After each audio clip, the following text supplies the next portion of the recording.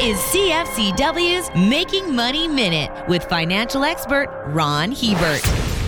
World War II was the most expensive conflict in history. Its total cost for all countries involved was about $6 trillion in inflation-adjusted U.S. currency. The current battle against the COVID virus is going to dwarf that number. It's estimated that in 2020 alone, global governments spent in excess of $10 trillion to fight the pandemic. It'll be interesting in a few years when all the facts have been gathered and the pandemic can be looked at with historical perspective. Was that $10 trillion we spent effective both economically and medically, or did we waste a lot of it? I suspect the latter. For more information, listen to our Making Money show hosted by Ron Hebert and Gord Whitehead at letsmakemoney.ca or cfcw.com.